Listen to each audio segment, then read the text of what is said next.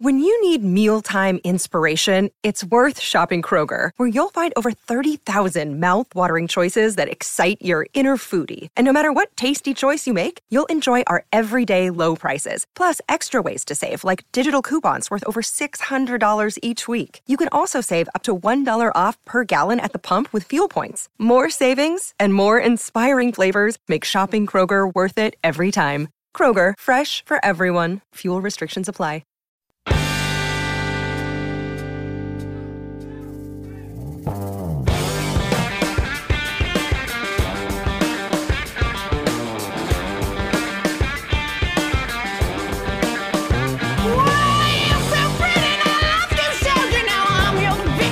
Ladies and gentlemen, boys and girls, welcome back to Basketball Conference, the ACC Football Podcast. My name's Joey Weaver. He is Mike McDaniel. Mike, I'm back from vacation. I'm magically not sunburned all that bad. I don't know how this happened, but I'm very excited that we have a very special guest on with us tonight. You want to tell the people a little bit about him? I think I can handle that, Joey. We got Denzel McCoy, former four-star defensive tackle. Former member of the Georgia Tech Yellow Jackets on the show with us, helping us break down not only Georgia Tech, but the ACC at large. So, Denzel, what's going on, man? What's going on, guys? How you doing? Doing great. Not as good as I was doing like 24 hours ago when I was on the beach, but, you know, we can deal with that. Details. Right now doing as good as that. So. Yeah. So, Denzel, just kind of a brief intro to you. You know, you spent 4 or 5 years as a member of Paul Johnson's Georgia Tech team. You were one of the even higher rated members of one of his highest rated recruiting classes back in 2010, along with a lot of guys that people would remember from the Orange Bowl team, you know, Charles Perkins, Deion Hill, Tony Zen, and a lot of those guys. Give us a little bit of background about yourself and kind of your experience there with the team over the few years that you were there. Yeah. So I came to Tech, 4-star recruit, as mentioned, chose Tech over, Notre Dame, Florida State, Alabama's, all of those. Came in, had a pretty insignificant occurrence where I was told after we had physicals that I was had a heart ailment that was going to stop me from being able to play for the foreseeable future. So that kind of shifted my focus and my energy when I got on campus to helping bring talent into the school and just being a good person overall to the program.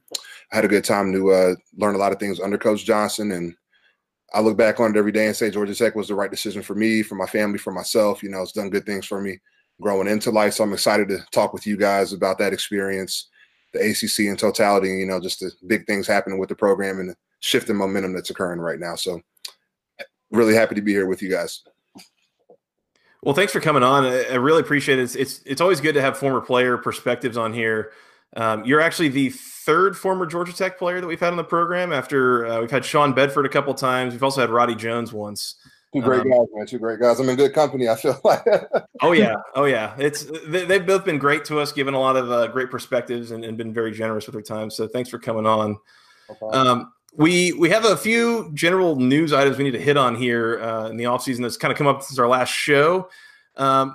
Mike, the biggest thing I think that's dropped in that time, and honestly, what I think could turn into the biggest news item as it relates to the ACC this offseason, we got a bit of an update in bowl tie-ins here that's been announced. It was dropped by Brett McMurphy here over the past week or so.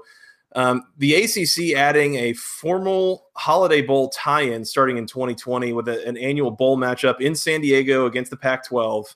And then further adding kind of an informal, temporary, from time to time kind of matchup with taking the SEC spot in the Outback Bowl potentially. We've talked a lot about bowl tie-ins as it relates to the conference here, Mike. What is your initial reaction to this drop? Damn, man. San Diego and Tampa, bummer. Bummer. You okay putting that up against Detroit and Shreveport and El Paso? Yeah, I know. No kidding. Get me as far away from the Sun Bowl as possible and send me straight to San Diego, inject that in my veins. Yeah, this is phenomenal news for the conference because we were talking about like the Independence Bowl and, the Belk Bowl has been, one of the ACC's bigger bowl games. And of course the non-New Year's Six variety.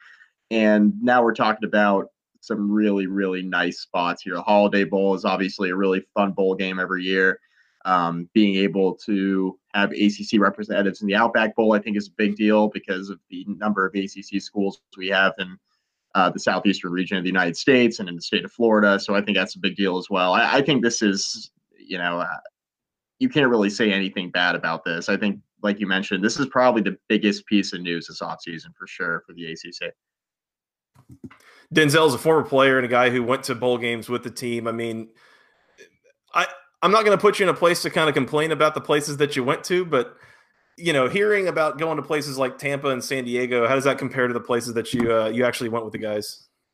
Beautiful. It's it's like saying Montgomery, Alabama versus Los Angeles. Tell me where you'd rather live. So yeah, I had to look. I had to was fortunate to go to Shreveport, El Paso twice, and Nashville. And I would say out of all of them, Nashville was by far the best experience from not just the bowl experience, but I think it's great for the guys after season being 12-game season. You work so hard to get 6 wins. You want to win them all, but to get 6 wins, to go to a place like Tampa or San Diego potentially, yes, beautiful news. Great. Jealous. If anything, I'm jealous. That's one of the things that we've talked quite a bit about is the fact that a lot of the ACC's bowl tie-ins have been kind of outside of the footprint of the conference. Right. So again, we mentioned Shreveport, we mentioned El Paso, we mentioned Detroit. A lot of bowl games that don't really match up all that well with the conference's geographic footprint. Does that make a difference to you, to your family, kind of having to travel a little more to get to those games? It does, man. It makes a big difference. It's hard also because a lot of the time bowl games fall on major holidays like Christmas or New Year's. So I remember my freshman year, we went to Shreveport, and that was my first time really being away from the family for holidays. 18 years of my life spent with my parents, my grandparents, aunts, uncles, immediate family, non-immediate family. And to say, hey, we're going to Shreveport, most reactions are, where is that? So that's a good way to kick off the next 4 to 5 years of your life in that time of the year. So it's crazy. I can remember not even just the bowl experience, but Thanksgiving every year, playing UGA that weekend, getting used to not having Thanksgiving with family and graduating and remembering what that feels like. So it makes it easier to be in a much more sunny and holistically life-enhancing place like a San Diego or a Tampa versus Shreveport or an El Paso. So it's easier to get family on board going to San Diego or Tampa. Exactly. To Shreveport. It doesn't come with what's in Shreveport, So hey, love Shreveport, great place, had a good time there, but not a place I'd book a flight to for travel outside of work right now. So. Fair enough. Understood. I sit here and I think to myself, actually, been a big Georgia Tech fan for over a decade now, really as far as I can remember following college football, and I've never been to a Georgia Tech bowl game.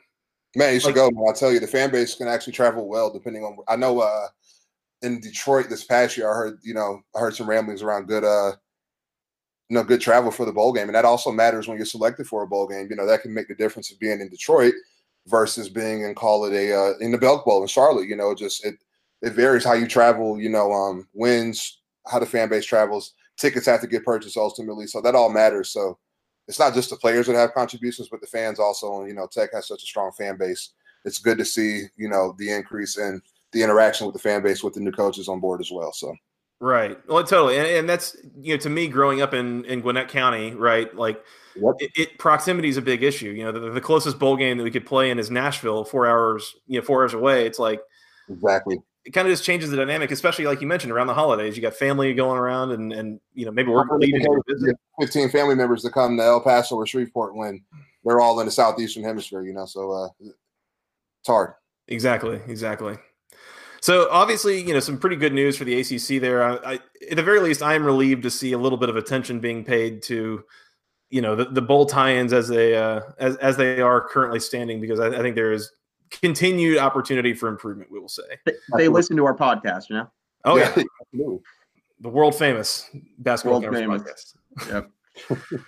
Let's move on, guys. I think the next biggest piece of news that's probably dropped, at least as it relates to a lot of the interest of our fan base since we've last recorded, news came out of Georgia Tech that they will be playing one game per year from 2020 through 2024 at the nearby Mercedes-Benz Stadium. In 2020, playing Notre Dame in November. 2022, playing against Clemson. That'll be in the Chick-fil-A kickoff game. 2024, playing against Notre Dame again. And then in 21 and 23, those opponents are TBA, and those are going to be conference games most likely. There was, I think, a little bit of mixed reaction from the fan base depending on how you kind of take this. There was a lot of back and forth on, well, it helps financially and it's cool to play in a big stadium, but also like, are we sure that the Georgia Tech fan base can sell out this stadium, or will it just invite in more away team fans, that kind of thing?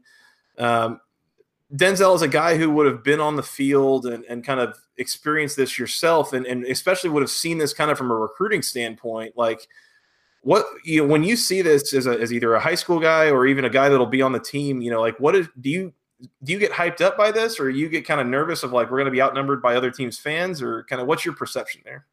I mean, as a player and both as a fan now, you got to love an opportunity like that to have, you know, a commitment for 4 years to be able to play in the dome, brand new dome, playing top-notch teams like a Notre Dame.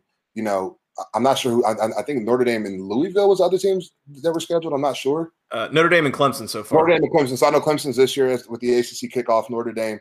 Really looking forward to it, man. As a guy, you know, it really helps the program overall from a recruiting perspective, both, and bringing a new energy to the team. You know, I don't think it's something that was done in Paul's 10-plus year tenure at the school. So I think it's an opportunity to segue new things into recruiting to really, you know, bring new energy to the program. I know as a player, you know, you look forward to it just in the essence of you're playing in a professional football team's facility. So, you know, you're already treated well as a Division I athlete, but to be able to play in a place that complements that outside of Bobby Dodd, to know that's there within 5 miles from the campus, it's going to be a great experience for the guys. I'm looking forward to it. I think so. You know that you know, our fan base, you know, will show up. You know, it's kind of hard not to show up in our backyard. You know, yes, it hurts when you see us play a home game against a UGA or a Clemson, and it's 45% blue and gold, and then 50+% orange or red and black. So you know, but I think that's a lot of that's about to change. I know Coach Collins and his staff are really honed in on how they can really turn that around, things like that around. You know, so I'm really excited for it as a player and as a former player and fan. Mike, I was going to ask you, about if Virginia Tech were to sign up once a year to go play at FedEx Field, you know, in nearby DC, like even if that were like a 10-minute drive from Blacksburg, like is that a big deal to you? Is that good? Is it bad? I mean, what's your take? FedEx Field is such trash. Oh my God, such trash. So Tech opened up the year against West Virginia. It'll be 2 years ago this fall. They played that Labor Day night game at FedEx, and I was there. And FedEx Field is about, I'd say, about 5 hours from Blacksburg. And you know, as you guys both know, you know, a large amount of the DMV, you know, DC, Maryland, and Virginia, you know, it's a lot of Virginia Tech alums. So the Hokies do pretty well at selling out FedEx Field when they play there. I mean, from that perspective, from an outsider's perspective, looking at the Georgia Tech situation, I think this is great exposure.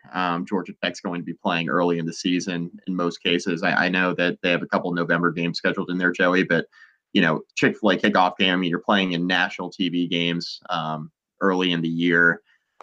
I mean, think about how excited we are as college football fans for the start of the season. I mean, we're trying to take in every single game. I mean, we're watching games on Tuesday and Wednesday nights at the beginning of the year because it's week 1, right? Mm-hmm. And you're getting all eyes on the Georgia Tech program. And I think this is huge for Jeff Collins too, because since Jeff Collins has gotten there over the last few months, it's been all about, you know, getting the program exposure, right? And pushing the school and, you know, the marketing aspects of the football program. That's been a huge deal. So I think from that perspective, this is a net win for Georgia Tech. I get the concern about, you know, the fans and, you know, you don't want a lot of away fans in the stadium that's, you know, so close to Georgia Tech's campus. But at the same time, like this is, you're playing in a professional environment, like Denzel mentioned. The players are going to get really excited for it. I think it's good for recruiting. I think you can sell that. You know, the fact that you are playing on national TV, you're, you know, you're going to have that opportunity throughout the year playing in the ACC anyway, but there aren't that many programs to get an opportunity to have kind of all eyes on you in the season kickoff game, right? And that's going to be the case in a few of these games here for Georgia Tech. So I think it's a net win for the program for sure. I think the biggest thing that maybe makes me nervous. I think there's a real opportunity there that we'll see some improvement here in the immediate future, is just making sure that those games don't turn into blowouts. When all eyes are on you, you just want to make sure you don't get killed, right? And exactly. And I think the Tennessee game was a great example of that. Yes. That was it. And even though Georgia Tech didn't win that game, I mean, you went into overtime against an SEC team and ran up 600 plus yards of offense against them. I mean, it was a really great performance in a loss for what it's worth. And that kind of thing, I can totally live with that when you're under the bright lights like that. It's just making sure it's not getting rolled in the way that Clemson has been rolling basically every other program in the ACC for 3 years now. So we'll have to see. I have some faith in Coach Collins, though, to kind of get some more talent on the roster, or get some more. I guess that's probably more it. Guys that match up maybe a little better with the Clemsons of the world. Absolutely. And it's not easy to do that, but it's something that can be done. Given I'd much rather be in Atlanta, Georgia, as a 5-star recruit versus Clemson, South Carolina. So I think that the book's being written the correct way right now. Well, it's like you said. I mean, once upon a time, you picked Georgia Tech over Alabama, Notre Dame, some of those. I mean, there's probably a good reason for that. Absolutely. So we'll have to keep an eye on that. Again, it's a little over a year before that comes into effect. It's 2020 that Georgia Tech starts playing there. And in fact, the first game will be November 14th, 2020. So a little later in the year when Notre Dame comes to town. But should be a fun little series of games. I was going to mention too, this isn't like a totally unprecedented thing among college football programs either. Arkansas plays 1 or 2 games a year, I believe, in Little Rock, plus a game every year against Texas A&M gets played in Jerry World. And there's a few of those where a team will play in a bigger town, from where they're from, or will play in the pro stadium nearby once a year, that kind of thing. So not totally unheard of. Right. Let's move on, guys, real quick. Wanted to bring up, this is some later breaking news. I think it came out earlier today. This is Sunday the 10th that we record. Florida State, their quarterback situation been a little bit dicey over the past few months in terms of both recruiting and then retaining the current depth chart. DeAndre Francois kicked off the team, had a quarterback committed there. Sam Howell, he flips on signing day to North Carolina. They have like 2 scholarship quarterbacks left over, and we're not really sure where they're going with it. Well, they've added a grad transfer, none other than Mr. Alex Hornibrook from Wisconsin. Mike, I have one question for you. Are you horny for Hornibrook? No. No? Why not? I don't get this at all. I don't understand this at all. I understand the joke. Let's back up. Completely understand the joke. Also, you look at like Florida football, like the state of Florida in general for college football right now, like none of them can get a competent quarterback except for University of Central Florida with, Mackenzie Milton, and before he shattered his leg. Florida, they got Felipe Franks, he's fine. Miami, it's total crapshoot. If Tate Martell is eligible, it'll probably be him. But lately it's been Malik Rozier, and that's been terrible. Florida State, they had Francois, and then their offensive line was garbage. Then Francois hurt himself. Then he came back. Then he got into legal trouble. Now he's gone.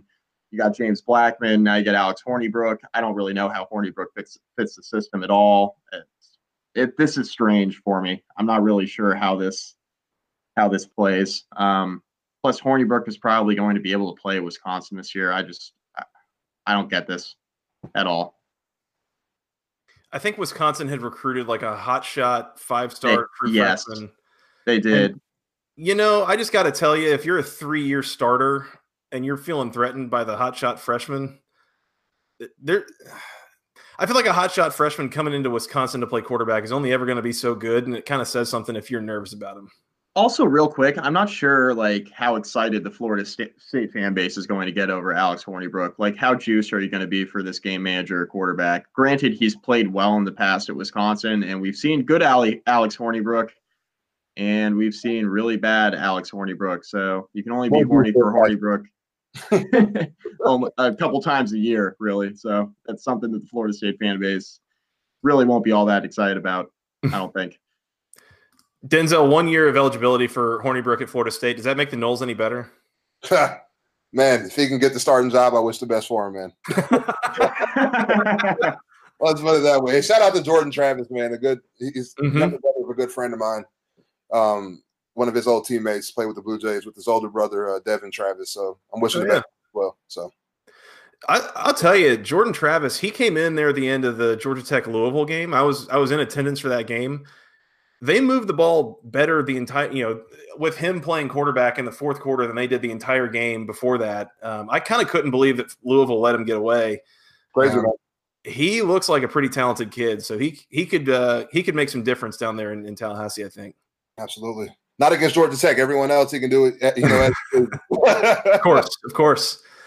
Yeah, and one of the other things I was going to bring up here too is that Hornibrook joining at Florida State, I'm going to be honest, I don't know that quarterback is really Florida State's biggest issue. At least quarterback talent and capability.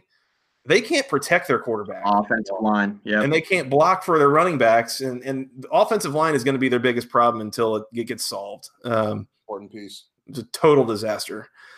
So, I mean, it's something. I wouldn't be shocked if he didn't start, and maybe they had to promise him the starting job or something to get him to come there as a grad transfer. But other than that, just on ability, I'm not so sure that he's any better than James Blackman, Jordan Travis, any of those guys. No way. It's going to be an interesting competition to keep an eye on for sure. Yep. He's going to have to run. He's going to have to run for his life too, and I'm not really sure that's in his arsenal. I mean, because yeah, I just don't see. I mean, the offensive line's been so bad for Florida State, like we mentioned here, and I just don't see Alex Hornibrook being able to avoid the pressure any better than, I don't know, James Blackman, who really is a bona fide pocket passer. So it's going to be rough. Mike, I have bad news. Oh boy. If you had to guess over under -100 career rushing yards for Alex Hornibrook. Oh, no. Is it under? It's under. Oh, no. I think it's under -200 rushing yards in his career. Guys are taking blindside hits like he's drinking water. Man, Wisconsin recruits some men on the offensive line, and we see those rushing stats being very, very, very poor. Imagine now playing behind a completely incompetent offensive line. Hornibrook on block for him. Hornibrook with a career best -61 rushing yards in 2018. Career best. I'm looking best. He has one career game with positive rushing yards. He had 2 rushing yards against Northwestern his freshman year. That was his only positive gain from a rushing standpoint. So good on you, Alex Hornibrook. It means that he's literally a statue in the pocket. Yeah, exactly. Now, one other thing I wanted to bring up here, Mike, before we move on, and just total, spur of the moment thought that I had, not because I'm trying to provoke anybody. Certainly, I would not try to do that. That doesn't sound like you. Would you say bigger positive impact, Alex Hornibrook at Florida State or Tathan Martell at Miami? Oh, man, this is like I said, not trying to provoke anybody or anything like that. No, we wouldn't want to do that. I'm going to go with Hornibrook because he's not perceived to be a complete and total jackass. But we wouldn't want to provoke anybody. It's not my thing. I think there's a good definitely not Miami fans. You know how much I love them. I think there's a good chance Hornibrook could be the best backup quarterback in the ACC. That's a pretty big impact, right? No. Oh, no. Oh, God. I mean, I feel like if Martell were a little bit more of a known quantity, I would feel a little bit better about it. But, I mean, at that point, you're just totally just like a toss-up with him. I mean, I don't know. I mean, if you can get the offensive line fixed at Florida State, you could create a running game and you could kind of squint and turn your head sideways and see like some degree of what he had at Wisconsin with maybe more talented skill guys. Hey, I don't know. Help me out here. Help me out. I mean, I know Miami saw him up close and personal in the last 2 bowl games. Got beat both of them. Yeah. Maybe that's the strategy. That's what this is. Willie Taggart's just trying to beat Miami, and he knows Hornibrook's the guy. He's the guy to do it. He's the guy to get it done. Hey, it's all about that in-state recruiting, right? So you get Hornibrook, you beat Miami, and all's well, man. You get some of those in-state recruits, and you're back on the right track. You still don't have a good offensive line, but you're on the right track. Man, what a day. All right.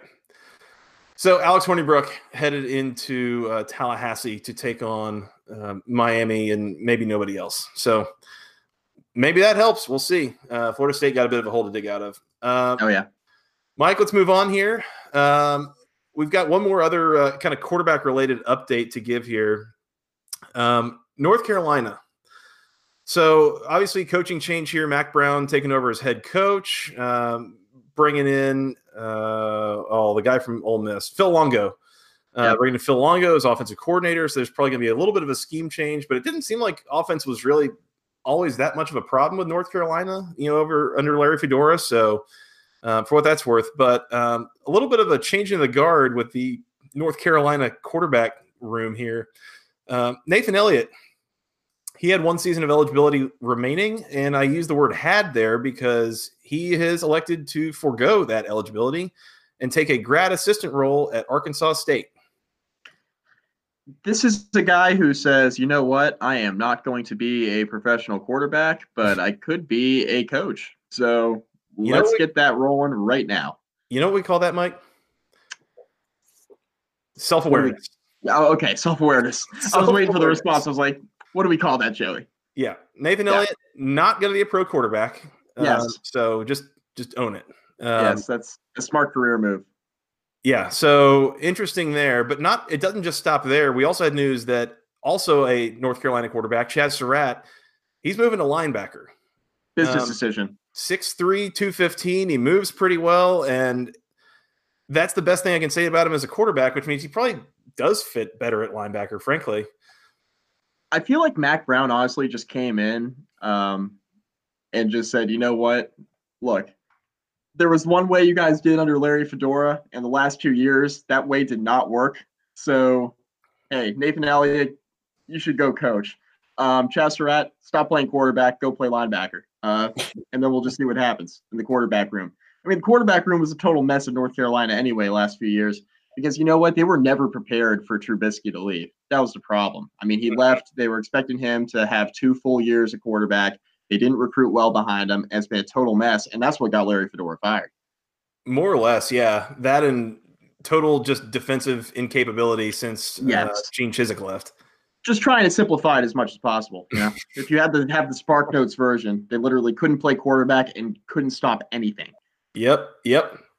So at this point, the North Carolina quarterback room, you got a true freshman, Sam Howell, and you got a couple of other returning freshmen. I think Reuter may have redshirted, but you got Cade Fortin and Jace Reuter.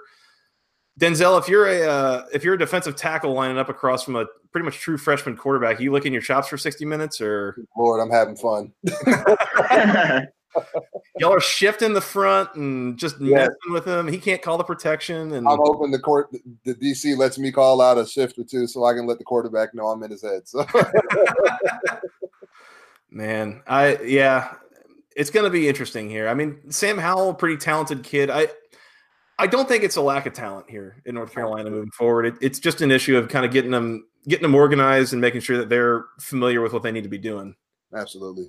I mean, Fedora was still recruiting well, even when their team was trash the last few years. I mean, he was still doing all right on the recruiting trail, still pulling in guys that he would normally get. Now, Virginia Tech had a bunch of success in North Carolina the last couple of years. I think that a couple of guys from who would have ordinarily gone to Chapel Hill might have swung in Virginia Tech's direction. But other than that, I mean, Larry Fedora still recruited well. He did, man.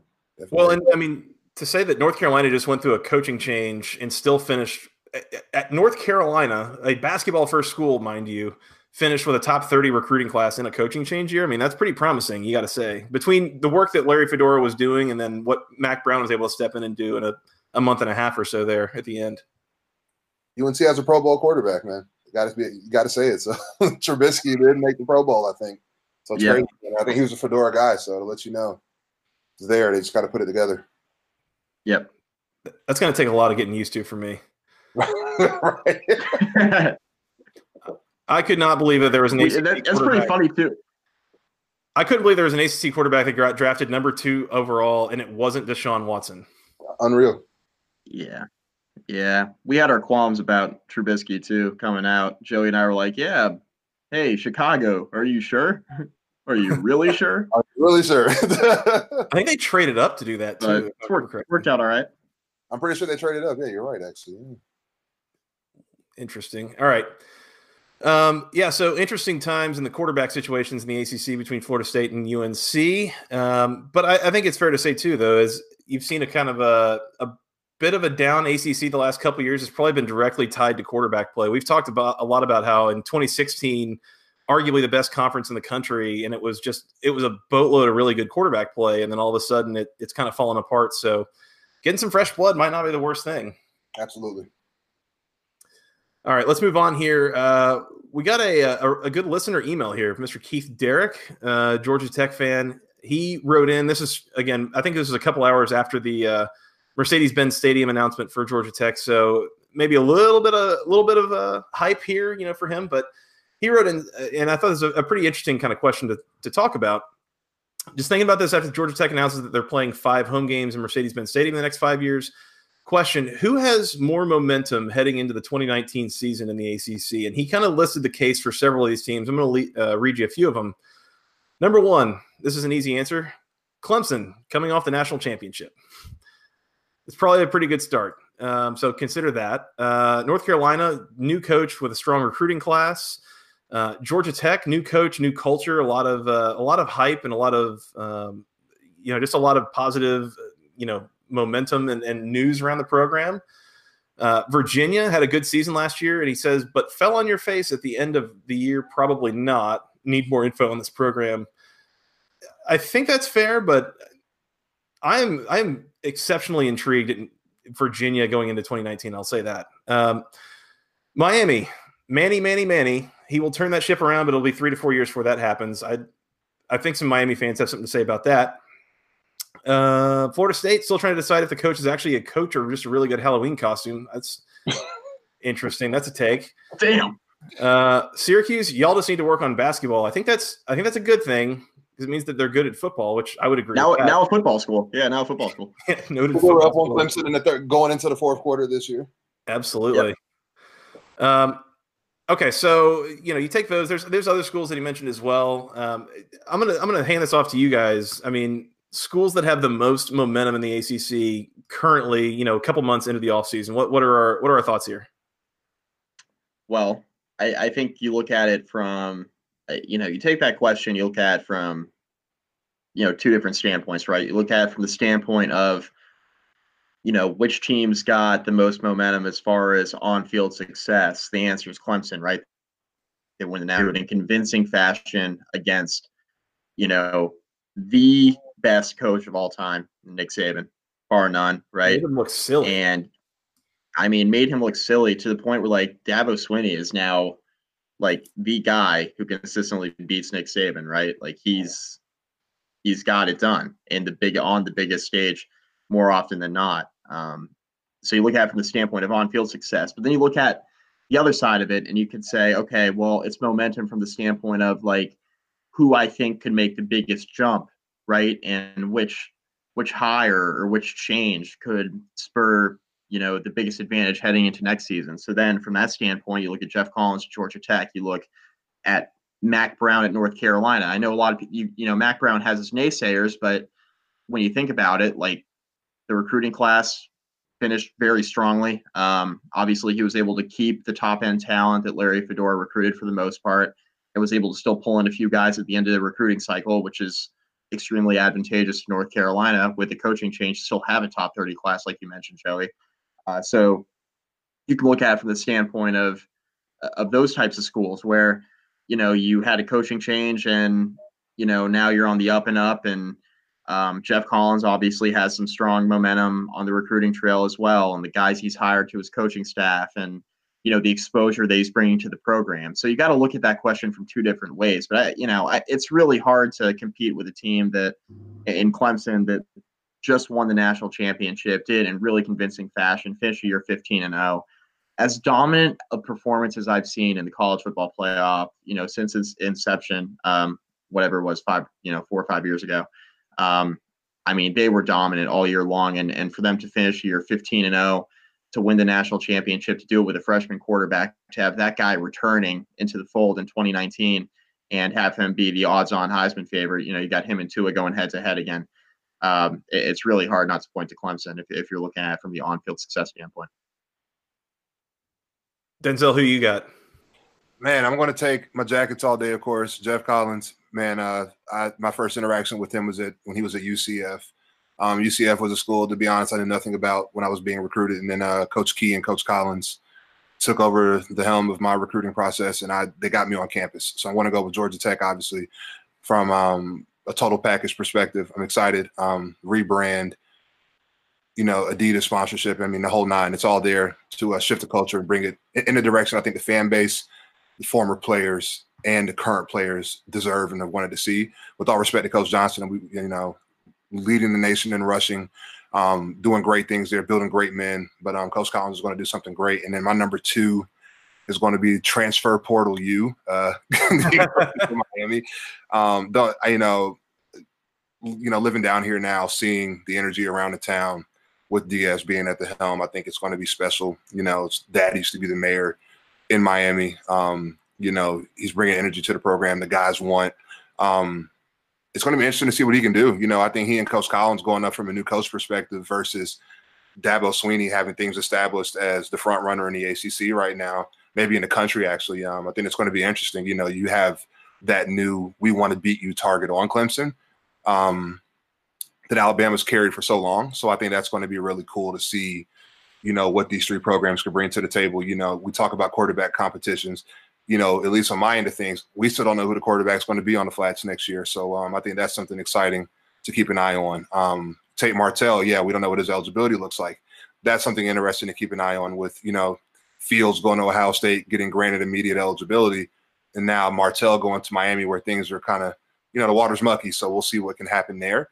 But, I'm just excited, man, to see what's going to happen at Tech ultimately.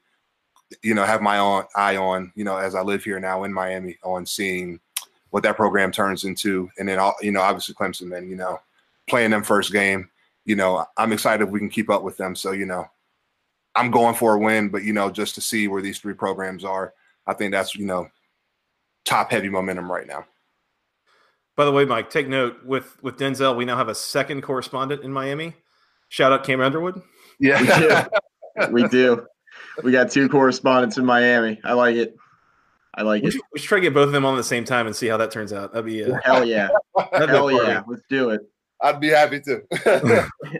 It's funny, Denzel, as you talk, it made me think that from the time that we started this show, not quite 3 years ago, I feel like, and Mike, correct me if I'm wrong, if I'm a little too close to the situation, but like of all the programs in the ACC from 3 years ago to now, I have to think Georgia Tech kind of feels the most different or changed.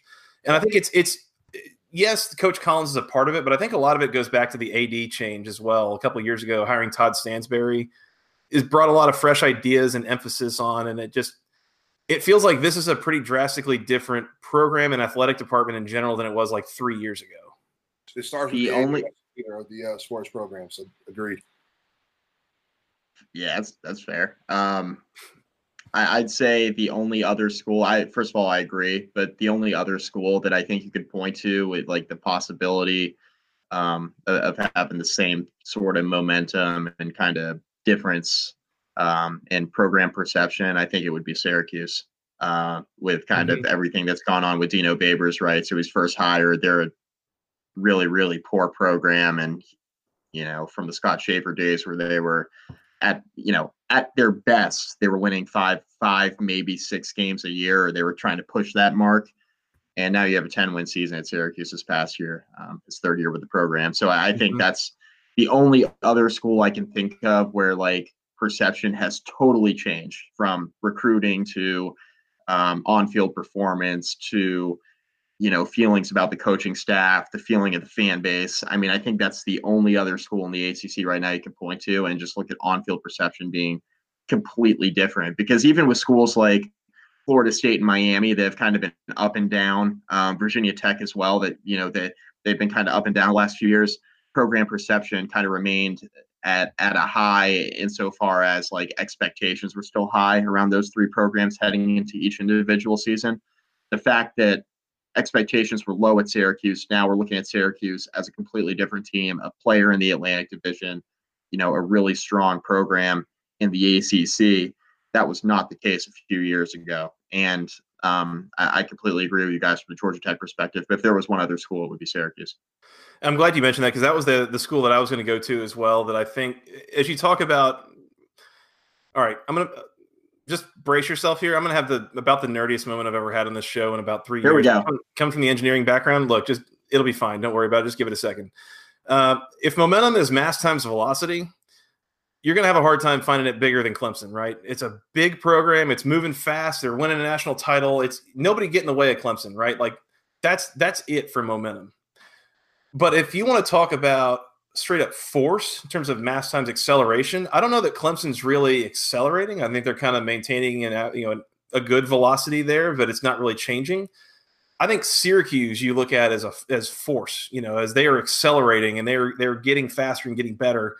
I agree that's the one that I would say maybe to some degree can be up there in terms of momentum, is coming off a strong season, continuing to have some pretty high expectations. I think you get one to two more years of 8 to 9 wins there with Dino Babers, and I think he's in heavy contention for much bigger jobs. And I say much bigger. One of the things you think about is like, okay, sure, other people can pay more than Syracuse, but is that like why exactly is that? I mean, Syracuse, their athletic department, I mean, they can make some money, especially off their basketball program. I mean, they have some pretty tight ties with Nike up there. I mean, the whole thing. So it's not necessarily that just anybody can trip and fall and find more money than Syracuse can, but if a school like Tennessee were to come calling for Dino Babers, like Tennessee's going to be able to outbid them, that kind of thing. Right. So it's kind of a matter of who it is and where it is. But I think, he could definitely be in contention for some jobs where people can pay a little more than Syracuse can here in a year or two, just depending on how this season goes.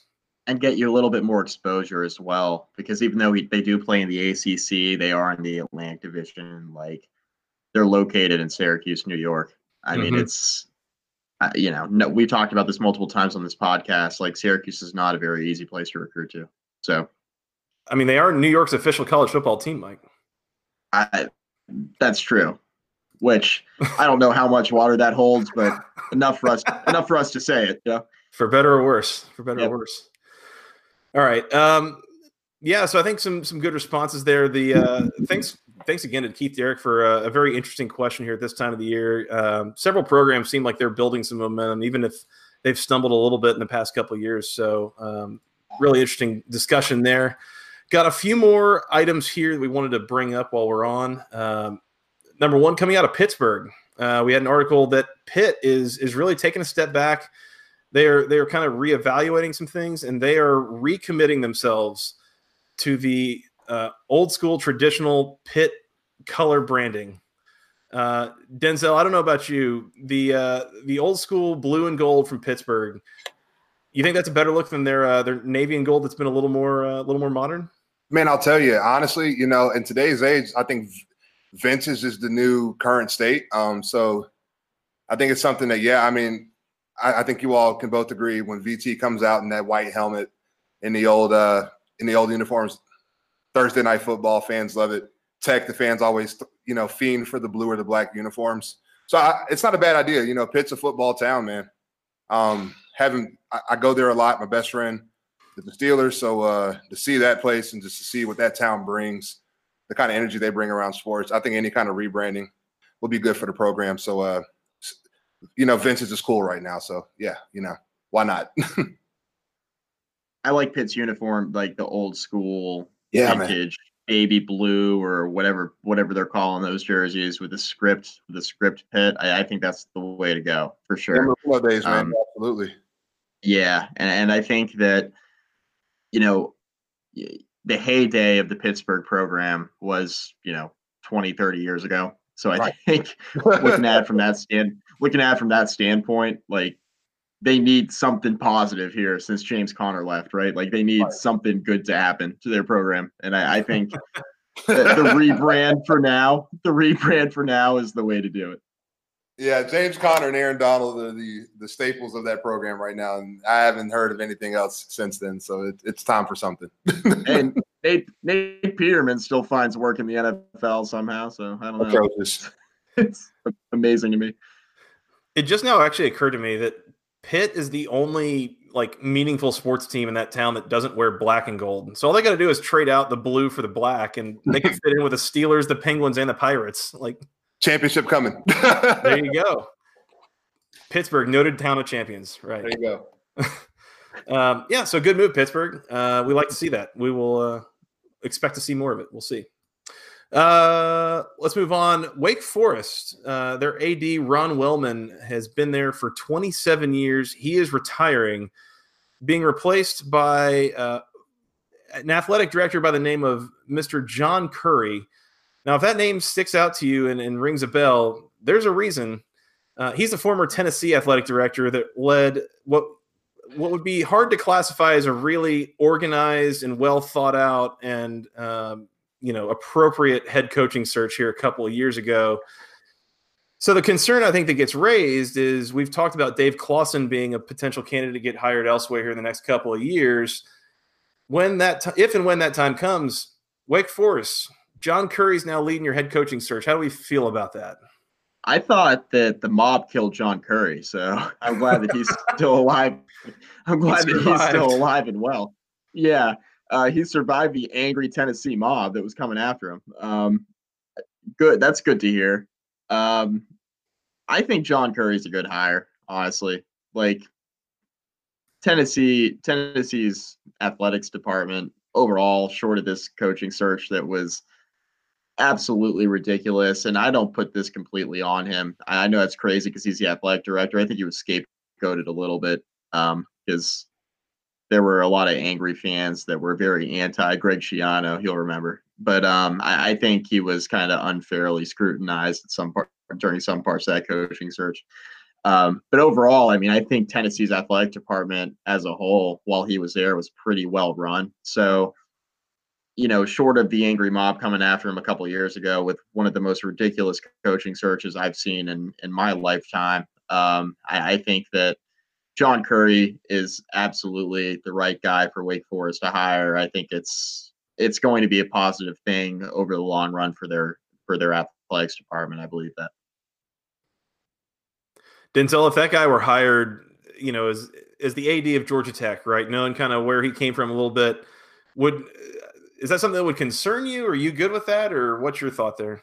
Man, I'm wondering if he was at Tennessee when Kiffin was there, because that was one of my top 5 schools. He wasn't. I actually just now looked at his Wikipedia. He was only there for like 9 months. So where did he go? Was it? I remember hearing his name tied to Kansas State. Correct me if I'm wrong, but man, I don't know, man. That's I think I'm okay on that one. Yeah, you leave it. Yeah, they say commit to the school, not the coaches. But when that's going on, it's above the coaches. So okay.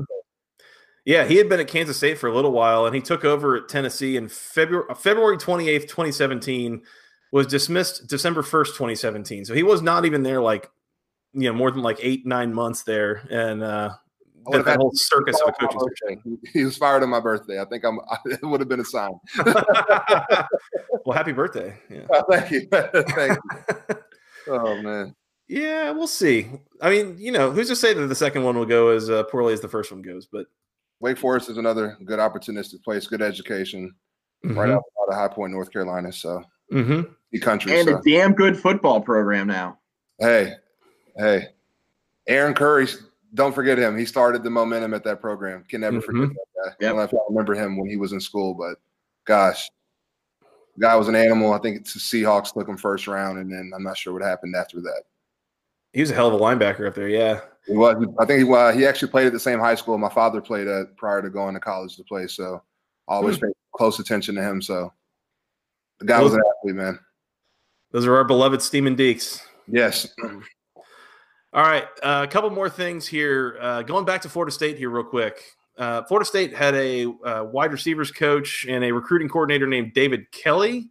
There was a waiver that they put in trying to move him off the field just to be in a total off-field coaching capacity, basically to hard to explain, but long story short, kind of the capacity that he's allowed to coach the players and participate in recruiting.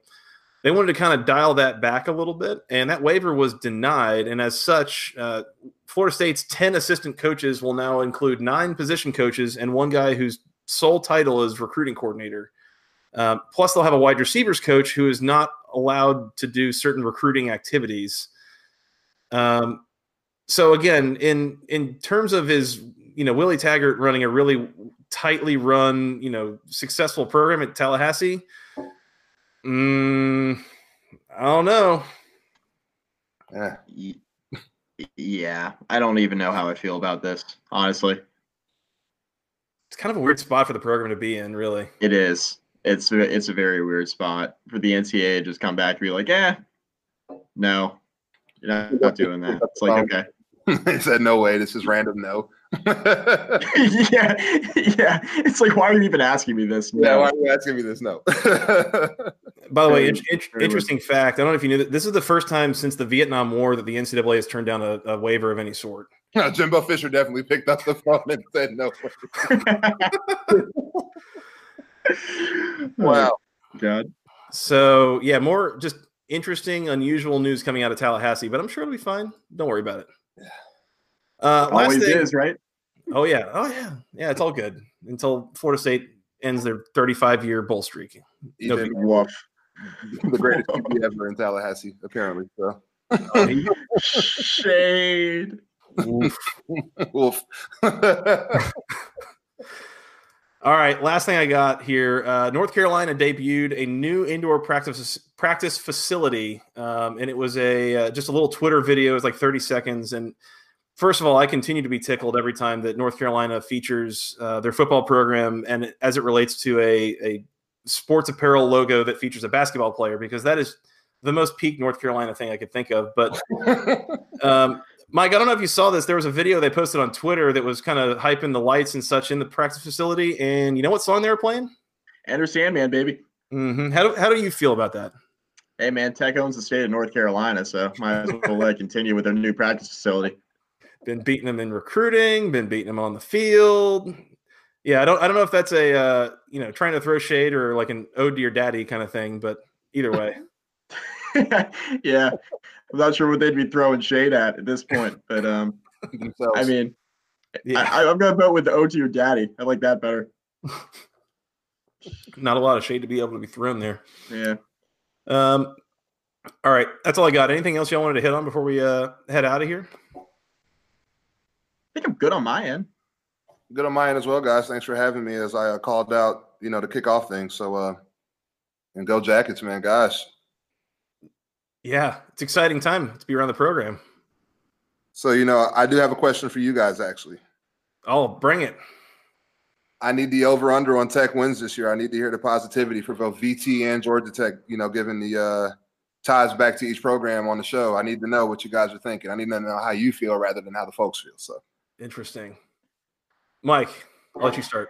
Take it away, Mike. Mine. Yeah, I'll give mine for Virginia Tech first. If they don't win, I mean, their schedule is so unbelievably soft. From the standpoint of like the non-conference schedule is complete garbage. They have to, outside of Notre Dame, of course, they got to go to South Bend. That could get ugly.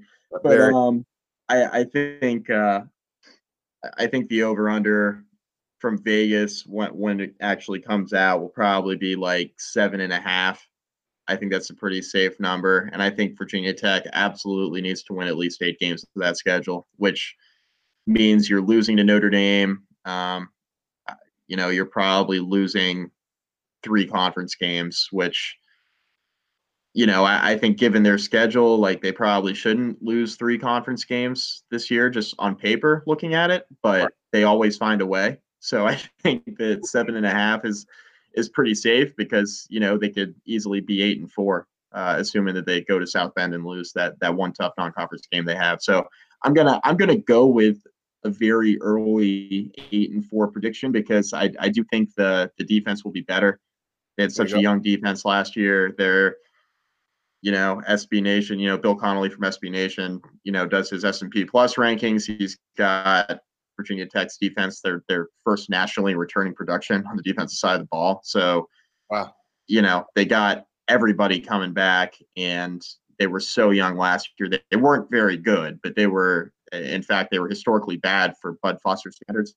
I don't think that continues. I think it was kind of a perfect storm last year. So I think if the defense improves and gets back to even just slightly above average, and the offense just continues at the pace that they're on, which wasn't great, but it's better than what Virginia Tech had been putting out there under Scott Loeffler when he was the coordinator under Beamer.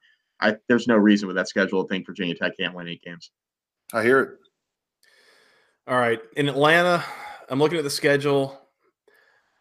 If I had to set an over-under, I think you said it a little, maybe something like 6 wins. So this is just a really interesting year to be changing coaches, because especially with the Coastal Division still largely being kind of in turmoil or being down a little bit, a lot of the competition is not quite what it was, a couple of years ago. Again, you talk about 2016, teams like North Carolina, Miami, Pittsburgh were much more of a murderer's row than they are now. Right. So you're changing coaches, you're totally changing scheme, which is really going to be hard to handicap. I'm going to go 6-6. I think that's, really, if you make a bowl game year one under Coach Collins, I think that's a really good showing. That's a really strong showing. What did he do at Temple in his first year? Last year, excuse me. At Temple, was 8-4. That was my actual prediction this year. So yeah. He went 8-4. They lost the bowl game, but he wasn't there at that point. A lot of the staff was still there, but he was not coaching the bowl game. I'm going to go 6-6, if nothing else, for some emotional insurance. But I think they could push for a bowl game. I think that's really the target this year. And if you got that, that's a strong building block towards 2020, 2021. Absolutely. What's your thought? I'm seeing 8-4, man. I'm seeing 8-4 simply with the mix of the young talent with the established leaders in the program that are there right now. Guys like Lucas Johnson. Excited for a guy like him. Excited for a guy like Wanye Thomas. Incredible athletic ability, as we've seen on Twitter the last couple of weeks with the basketball program, what he's been doing there. Also on the offensive side of the ball, you're going to have a lot of people in new positions. So I think with the Brent Keeper being the O-line coach, Coach Norton coaching the receivers, there's a lot of good things going on coaching wise in the program. So I'm just really looking forward to what that can do with the current talent. So Coach Johnson, I think his recruits weren't always your 5-star, 4-star guys, but they were guys that worked hard, that knew how to move within his system. So to really see that adaptation into quote unquote a pro style offense, or more geared towards a pro style offense, excited to see what they can do with the combination of coaching and current talent. So I'm putting it at, 8 wins might be aggressive, maybe 7, but I'm saying 8-4, 7-5 kind of year. Honestly, I would say, I think that the talent is mostly there. There's on both sides of the ball, there's really good football players at a lot of positions. And I think the coaching to some degree is probably going to take a step up here at a lot of spots on the field. So I think maybe what I'm most curious to see is what do they look like week 2 against USF versus what do they look like week 10, week 11 against, Virginia Tech, against an NC State, that kind of thing. Right. Can you make a jump over the first, the couple, 2.5 months of the season? I think that'll be pretty telling. Pending injuries or something you can't really predict there. So who's to say?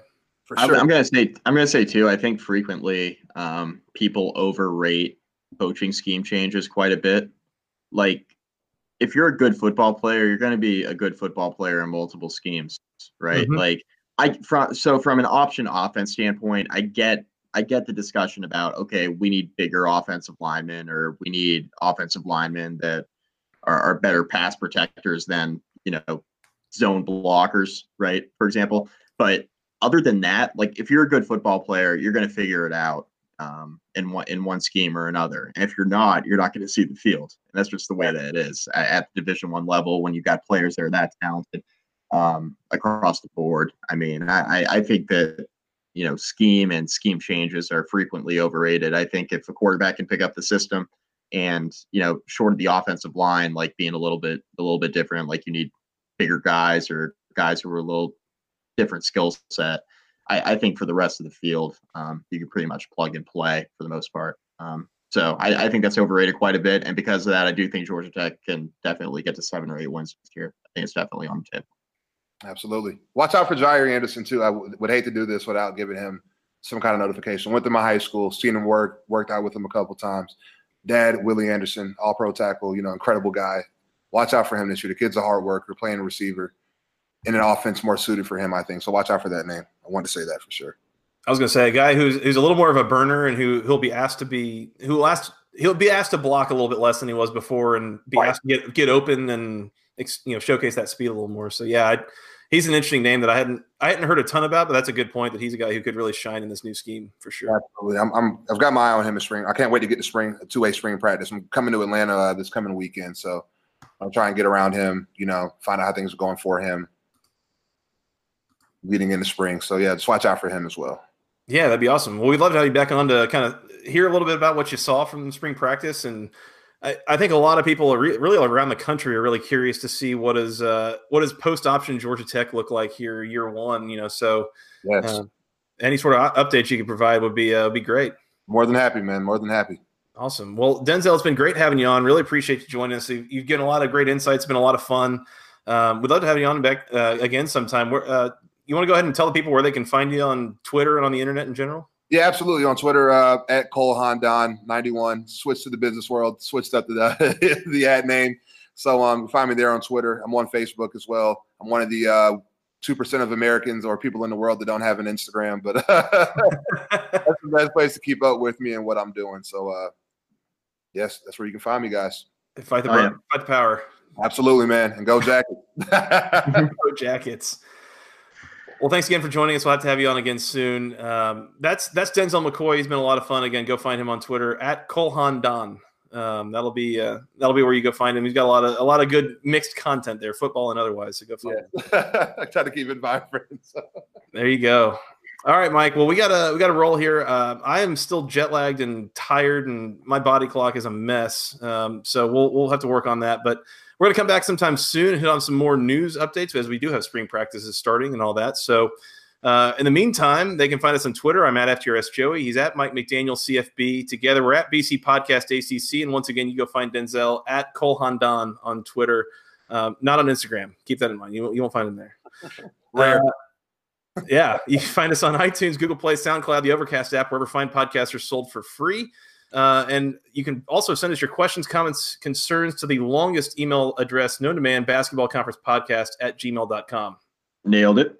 Yes. And Keith Derrick, you nailed it. You got us your question in this time. So again, as we're trying to generate some off-season content, hit us up, basketballconferencepodcast@gmail.com. That'll be a good way to reach us and get your questions in. We can talk about those. Mike, you want to tell us where they can find us on the social medias? Yeah, facebook.com/basketballconference. Rate, review, find all of our podcasts there, Joey. Please do hit that like button. That helps us. And then also go find us on YouTube. You can find videos and see how we do this and kind of watch as these things go on. If you want, it's your call. Join in the discussion.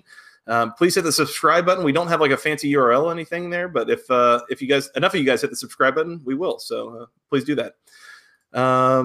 Other than that, Mike, Denzel, y'all want to come back and talk about some stuff at a later date? Absolutely. Oh, yeah. Please, we'd be happy to. Making very specific promises here. So, again, thanks for coming on, Denzel. Thanks again, Denzel. We'll have you on sometime soon. Mike, we'll come back soon, talk about some more stuff. And until next time, for Mr. Mike McDaniel, Mr. Denzel McCoy, I'm Joey Weaver. Thanks, guys, for listening. We'll talk to you again soon. And until then, go ACC.